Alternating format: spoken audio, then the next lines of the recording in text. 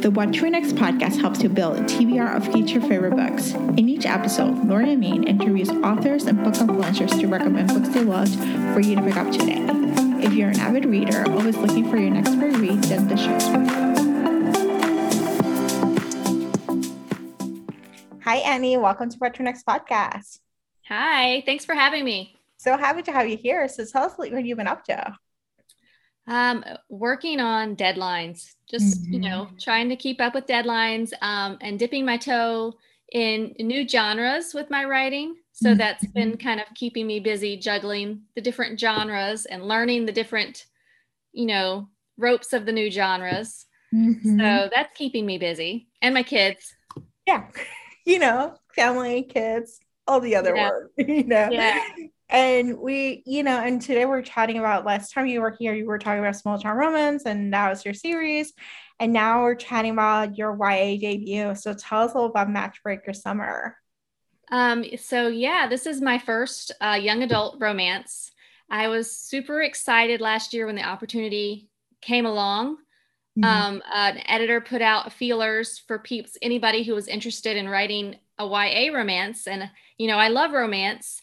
And so I thought, well, I'd love to write a YA romance. So I came up with an idea one afternoon.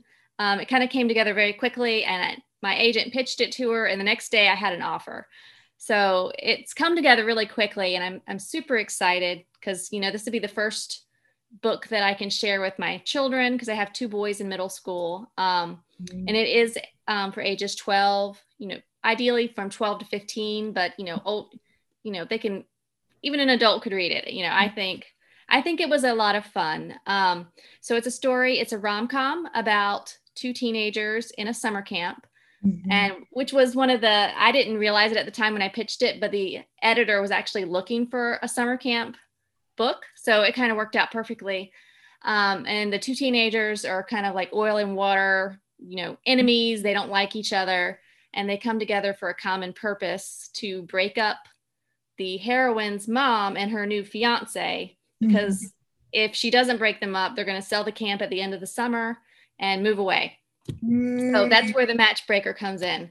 Instead of matchmakers, they're matchbreakers, and they're trying to break up the mom and the new fiance. So it's an anti-parent trap. Like, we're not parent trapping. We're going the opposite way. Right. It's got very Parent Trap vibes. Yeah. I felt the Parent Trap vibes. And I love that movie growing up, so maybe that had a little to do with it. I don't know.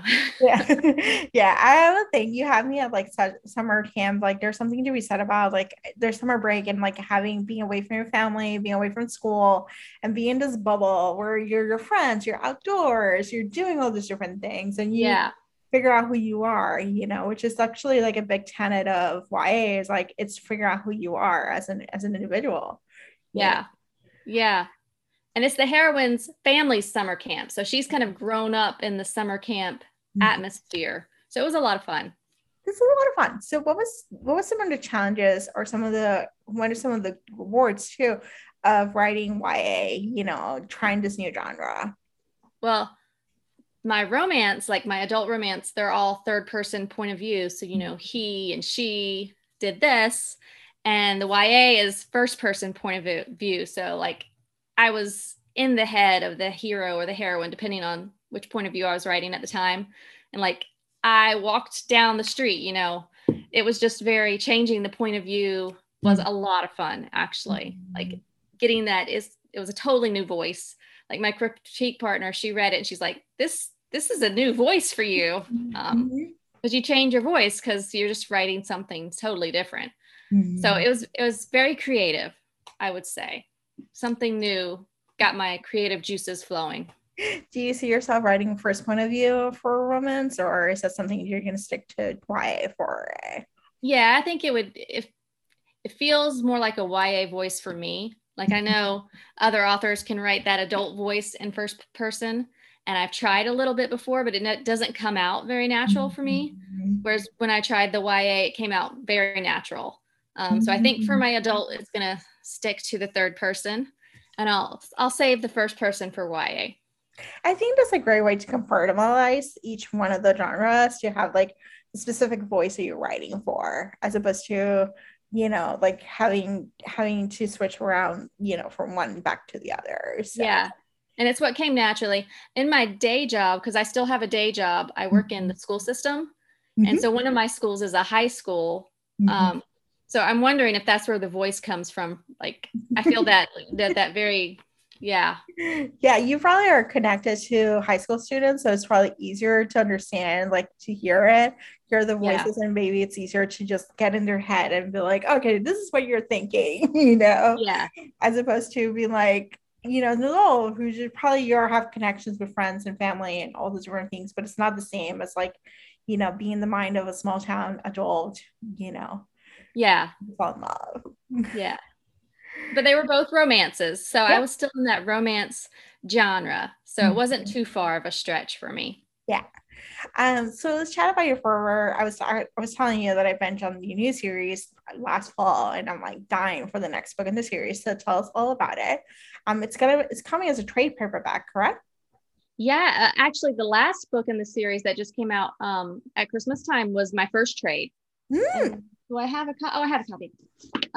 So it's my first trade book that I've ever had. I know Ah! we're on podcast, so that the listeners can't see it. But that was very exciting. And so the next one's also going to be trade size for me. So the next one comes out in July, and it's called The True Love Bookshop. And it's going to be Tessa's story. Tessa's the owner of the bookstore, and River. River is a private investigator. So that's my happy couple. And she hires River as a PI for herself to investigate her late husband. She's discovered that he's got some secrets, and she wants to know what he was hiding. Oh my gosh, I'm dying. Yeah, it was. Ready for I the really enjoyed that story. Yeah, I can imagine. I think there's like a little bit, I think being in the mind of a PI is and so interesting, fascinating because they're investigating different things and trying to like figure things out, you know. I know, and I'm not a PI person or like but I always want to like go into the cop mind or the. Yeah. I think Well, I there, read too much suspense. Well, I think there's something unique about like it's a curiosity mind. I work in healthcare and I work in investigations of healthcare. And so there's something to be said about this curiosity of like following the trail, the breadcrumbs of like, oh, like so and so said this, and like, this is next step, next step, next step. Yeah, There's something to like gives you that little bit of suspense, as you mentioned, a little yeah. twisty and turny. And that's what me and my husband, when we watch our shows on TV, we always navigate towards like a detective show or a police Mhm. show or, any kind of like solving a mystery. Yeah. Yeah, that's like right up our alley. So Yes. I love this. So let's chat some. What are you currently reading? If you're reading something, or what are some book recommendations you recommend our listeners to pick up? okay. I do have a book that I just started it. And it's from Underlined, which is the imprint that my YA is coming out in. Random House has a imprint called Underlined for Yeah. young adults. And so this is called My Epic Spring Break Up by Kristen Rockaway. And I just Mhm. started it, and it's going to be super, super cute. I'm actually doing a virtual launch for my YA on April 5th. And Mm. she's going to be on there with me, kind of asking me questions and talking about her book while also asking me about my book. So I'm reading her book and I'm loving it so far.